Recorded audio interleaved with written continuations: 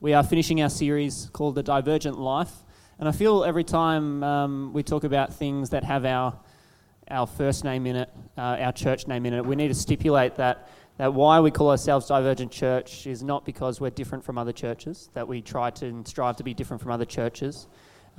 We do strive to be different from the world in that we follow Jesus and his rule and his kingdom. And so that means our life will look differently from friends who don't know Jesus from time to time. But it also means that we're not separate from the world. The church sometimes, the church as extension can be very good at separating themselves from the world. But when I think about Jesus and his ministry and the way that he went about his ministry, he was so in the world. He was rubbing shoulders with those who people did not want to rub shoulders with. He was loving them and ministering to them, and he was calling them into a different life. And so Divergent Life, this series that we're talking about, it's these four passages that we think of as kind of core values of church, and we need to stipulate these are not just divergent church things. These are deeply Christian things. And we're in our final week, and it's called The Great Vision. And we are talking about a passage in Revelations which sees this image of every tribe and tongue in heaven worshipping the Lamb, which is Jesus, the Lamb that was slain, who conquered the world through his love. And it's this image of this church, of this great multitude. You can't count how many people are there, all worshipping Jesus, and they're from all nations, and they're from all different language groups, and they're from all different tongues, and it's an amazing image. And we do see, I guess, glimpses of that, but we need to remember that that's a future tense when all life is restored back to its natural order. But what I want to do, because sometimes when I come up to the final week, it's really hard to add any more to what's already been said, and so maybe what we need to do is just go through week 1, 2, and 3, which will give us a fresh mindset into looking at week 4, which is this week.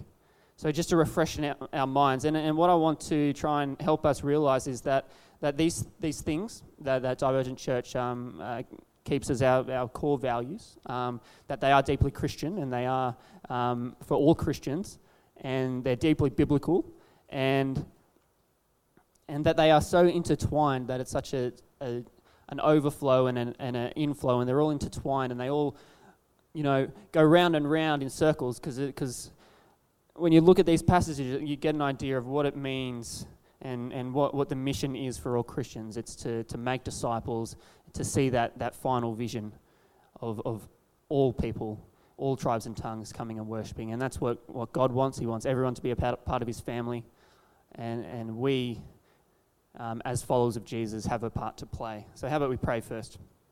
Dear Heavenly Father, we just thank you, Lord, that you came and you died and you resurrected, and you offered us eternity. And Lord, we didn't need to do anything about it. We were so undeserving of your love, and yet you came down and you loved us and you died for us, and you gave us life. And Lord, when we put our trust in you, in the sense of the word, where we give up our ability to run our own life, because Lord, we are in complete service of you. So Lord, tonight as we open your word, as we listen to it, as we take it to heart, as we apply it to our lives, I pray, Lord, that you just change our hearts to evermore be more reflective of who you are. Amen. Amen. So week 1, and so I guess the sentence that kind of encapsulates all these, which Divergent Church came up with, which is not from the Bible. I think a lot of people will try and find this in the Bible and it's not there. But it's this thing: all in disciples devoted to his kingdom come. And so week 1, the all in bit, we focus on the passage in Matthew where it says, "Love the Lord your God with all your heart, with all your soul, with all your mind. This is the first and greatest commandment, and the second is like that. Love your neighbor as yourself." And so why should we follow this? Well, for one, Jesus said to, so you should follow it. because Jesus is awesome. And for some people, that's enough. Like, I grew up in church going, yeah, Jesus said this, so I do this. But it's deeper than that. Let's remind ourselves that love is our key motivating factor in life when we come and follow Jesus, because Jesus dying on the cross and resurrecting and giving up his life for our benefit so that we can live in eternity with him is the greatest, craziest expression of love you'll ever see, hear, experience in your life. The fact that 2,000 years ago, a man named Jesus from Nazareth in Israel died for all of humanity, and that this man came from heaven, he was God, he is God, and that he died for everyone there, he died for everyone in the future, and that all we need to do is believe that he did that and put our trust in him. That is the craziest expression of love that you'll ever experience. And so when we love God with all our heart, we acknowledge that we put our trust in him. We acknowledge that we love and trust in him because he loved us first. And I think sometimes it's a much easier position to be in, to just acknowledge that his way's better and our way isn't, and just trust in that. And sometimes it's hard, but I've found it's a lot easier to just trust in him fully. And so loving others, therefore, comes out of loving God fully. You know, knowing how much God loves us compels us to love in the same way. And what's great is that Jesus not only demonstrated this ultimate love by dying on the cross, but he demonstrates the way he loved and who he loved and how he loved. And so we look in the Gospels and we see that he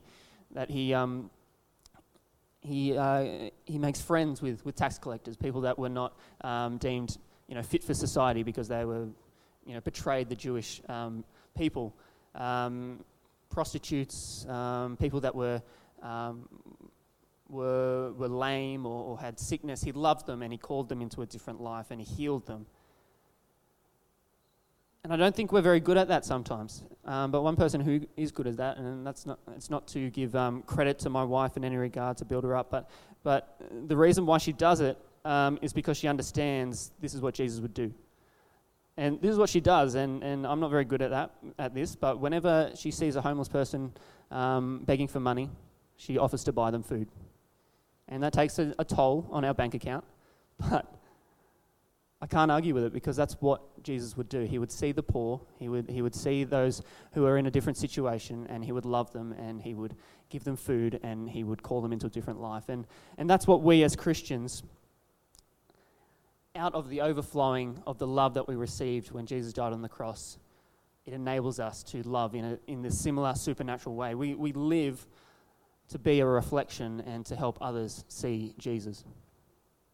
And so that's number one, that we are all in, that we love God with all our heart and we love others. Number two is we're all in disciples. So we're disciples. So to be a disciple of Jesus is to simply be a follower of Jesus. And the Great Commission says this: then Jesus came and said, all authority in heaven and on earth has been given to me, and therefore go and make disciples of all nations, baptizing them in the name of the Father, the Son, and the Holy Spirit, and teaching them to obey everything I have commanded you. And surely I am with you to the very end of the age. Now we think about these disciples that were hanging around with Jesus. They saw him for 3 years. He did some pretty crazy stuff. He died, then he came back. And on this mountain, I'm still not sure they knew, because it says some doubted. Still not sure what they had in store, what was in store for them. But Jesus says, go out and make disciples. You are a follower of me, and therefore it's your mission to go out and make more followers, because my kingdom, my rule, my love is for all. And so it's this fulfillment that God loves all and seeks a relationship with all, that Jesus paid the price for all and is committed to having all nations be a part of his kingdom.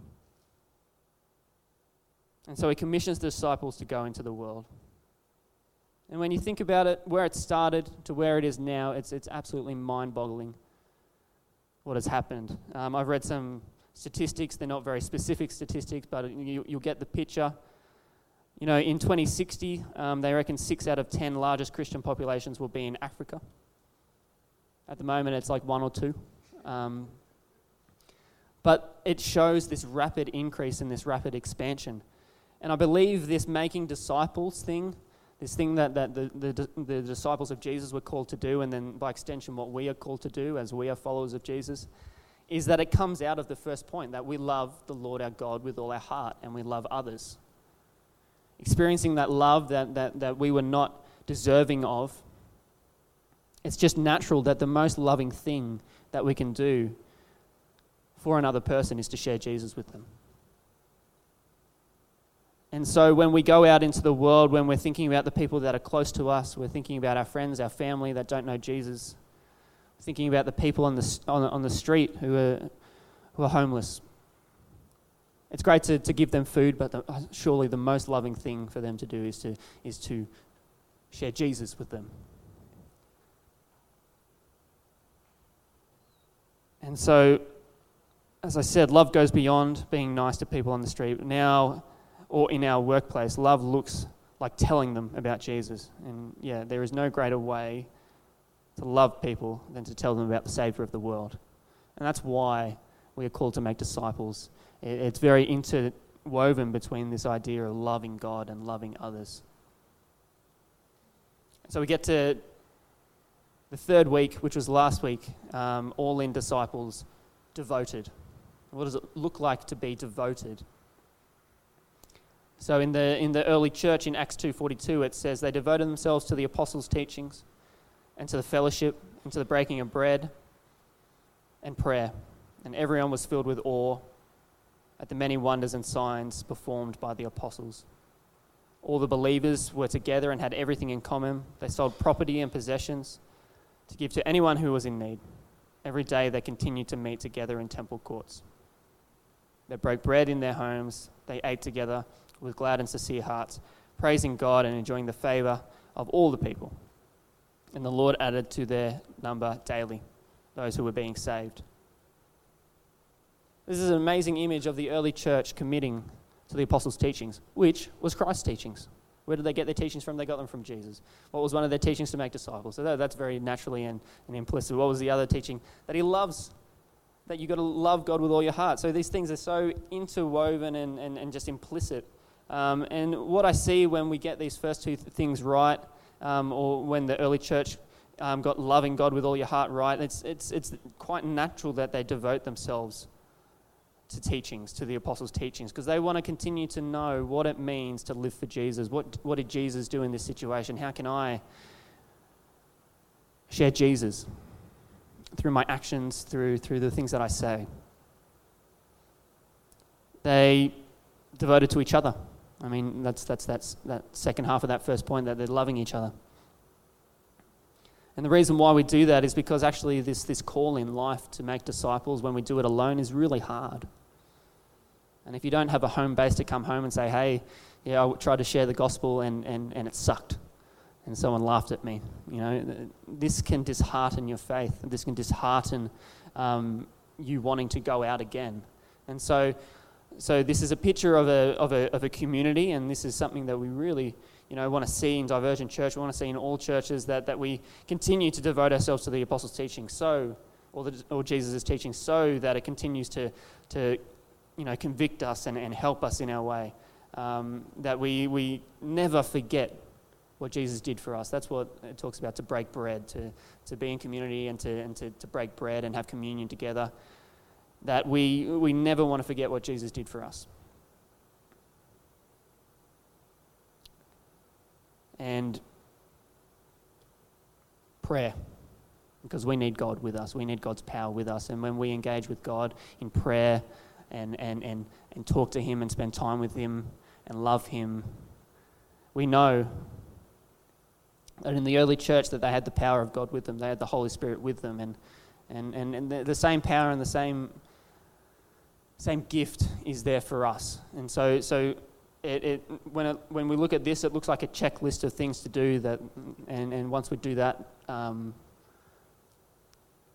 people will start flooding into our church. That's not what church is about. That's not what Divergent Church is about. It's about knowing that we have the power of God with us, knowing that when we love Jesus, we are devoted to him and his teachings and everything, and that this puts us in a position when we are together, a position of strength. And with the Holy Spirit with us, all we need to do is be open to the fact that Jesus wants to use us to make disciples, to use us to make followers of Jesus with all the friends and family that don't know Jesus yet. And so this is something that at Divergent Church we continually look towards, a place to call home, a family, but a family that works together to achieve his purposes on earth and to make disciples wherever we go. And so when we get to this final week, all in disciples devoted to his kingdom come. Revelation 7 verse 9 to 10 says this, "After this I looked, and there before me was a great multitude that no one could count, from every nation, tribe, people, and language, standing before the throne and before the Lamb. They were wearing white robes and were holding palm branches in their hands, and they cried out in a loud voice, 'Salvation belongs to our God, who sits on the throne, and to the Lamb.' All the angels were standing around, and around the elders and the 4 living creatures. They fell down on their face before the throne and worshipped God, saying, 'Amen. Praise and glory and wisdom and thanks and honor and power and strength be to our God forever and ever. Amen.'" Now that is an awesome image. And that's what we as Christians are committed to doing. That we want more people, increasingly more people, to come to know Jesus. And this is an ultimate fulfillment of God's plan, that when Jesus said to go into the world to make disciples of nations, he meant that in an expectation that one day he would see all nations, because his sacrifice was for all nations. And it's easy to see a glimpse, even in this room, of this image. We have people from many different nations. And, one way or another in your life, someone shared the gospel with you. And that's might be why you're here. Someone shared the gospel with you. You understood what Jesus did for you on the cross. And so it's almost like we need to pay it forward. It's like knowing what someone did for me and knowing what Jesus did for me. As I said before, the most loving thing is to share that again. But here's the thing, whenever we read from Revelation, it can be scary sometimes, and this doesn't look like a scary image, this looks like a lovely image. But what happens when you read outside 2 verses? What happens when you read chapter 6? What happens when you read everything leading up to chapter 7? You get a very different image, same emphasis, same image, but with a very different emphasis. And so I want to explore that, and this is a big chunk of scripture, and I just want you guys to listen to it.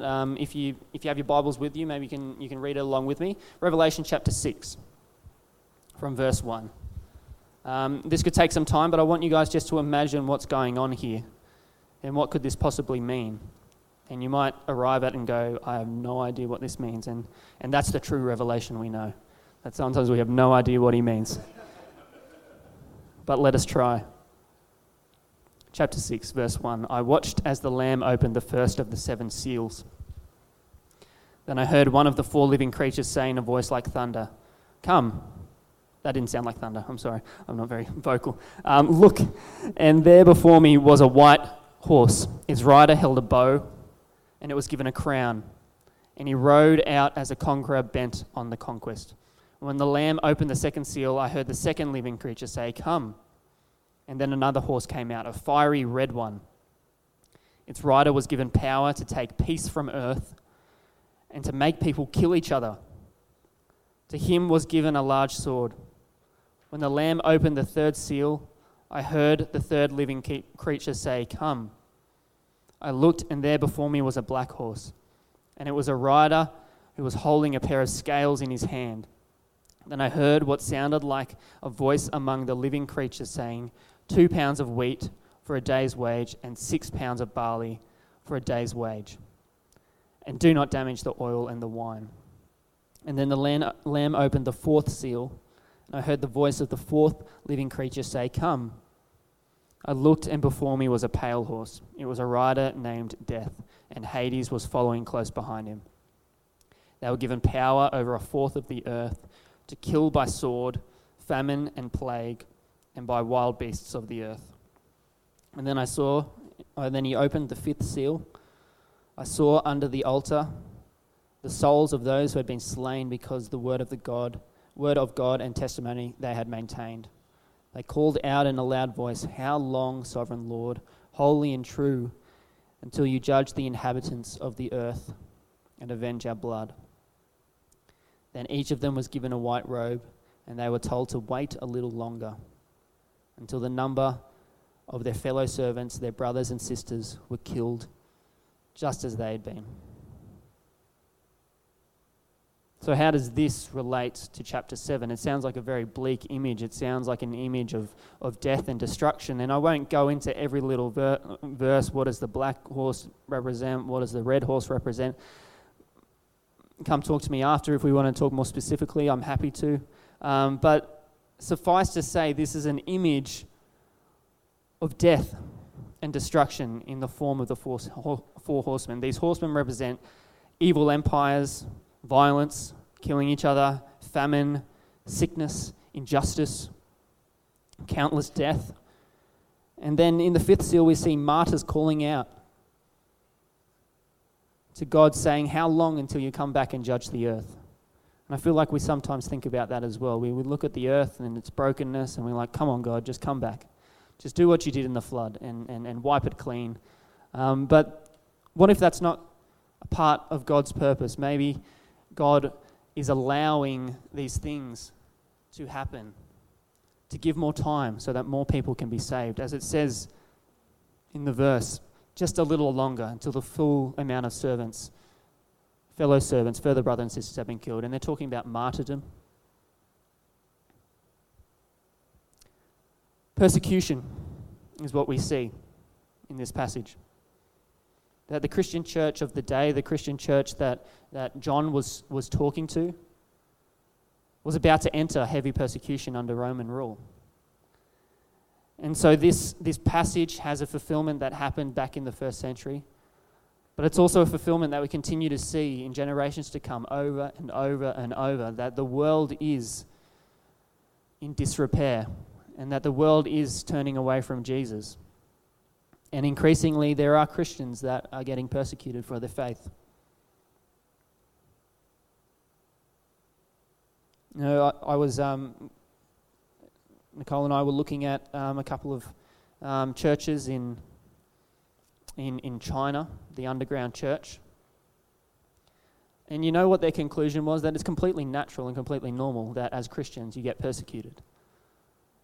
And for Westerners, we go, what? Like where's our persecution? Like this is not a normal thing of the Christian faith. But it's just so normal for them, to the point that they laugh when and this was an interview with Francis Chan. They laugh when they say, "Oh yeah, we have these buildings called churches, and you can choose to go to this church. And if you don't like their preaching or you don't like their singing, there's another church just down the road."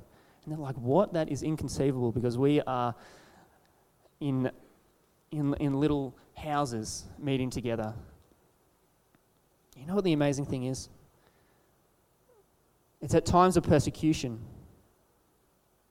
when the gospel explodes. That's the really cool thing. It's terrible what's happening, but it's the gospel explodes under persecution. And you know why? Because there's this urgency. Because they read passages like this and go, "Yeah, this is happening right now. Like time's up. Like I'm going to meet Jesus soon." And so there's this urgency to share the gospel. And I have no idea how us as Westerners who aren't facing persecution can get that urgency. But it comes with all the things that we were talking about today, that we love the Lord our God with all our heart. Don't let circumstance allow you to then share the gospel. Allow the fact that Jesus died for you, that circumstance, to share the gospel. But you know, it's not too far from the truth, even as we are here in a very fortunate country, that there are things happening even in our town, in our city, where it looks like it'll threaten the way that church is going to look in the next 20, 30, 50 years. And we know that Jesus is coming back, and we know that Jesus is here to judge who gets the seal, who has the seal on their forehead. That's another image. You can look it up in Revelation, and who does not.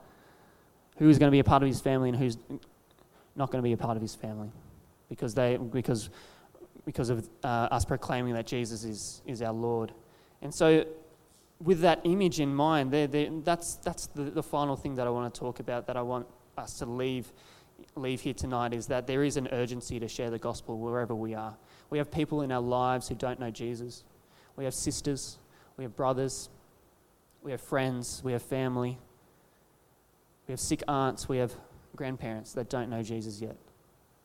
And so there is no better time than the present than to recognize loving God with all your heart means that you love others. Loving others with all your heart means that the most loving thing to do is to share Jesus with them. That loving Jesus means that as a church, as a community, you may look at us and we're a bunch of young Christians and young people, and there's nothing that young people can do. But we have the same gospel that you know, these big giants of the faith have. We have the same Jesus. We have the same power. So it's this willingness to go out and share. And we want to continue to explore what that looks like for City PM, to love people outside this community, to love people at uni and share the gospel with them. We want to continue to think about what it looks like as a church community to be ever increasingly thinking outside ourselves. Because we are devoted to his kingdom come. We are devoted to this image of all nations coming to know Jesus. And it does start with us, and it starts with all Christians who take on that call and go, yeah, who's that person in my life that I haven't shared Jesus with yet? It may be uncomfortable at first. All you have to do is open your mouth. All you have to do is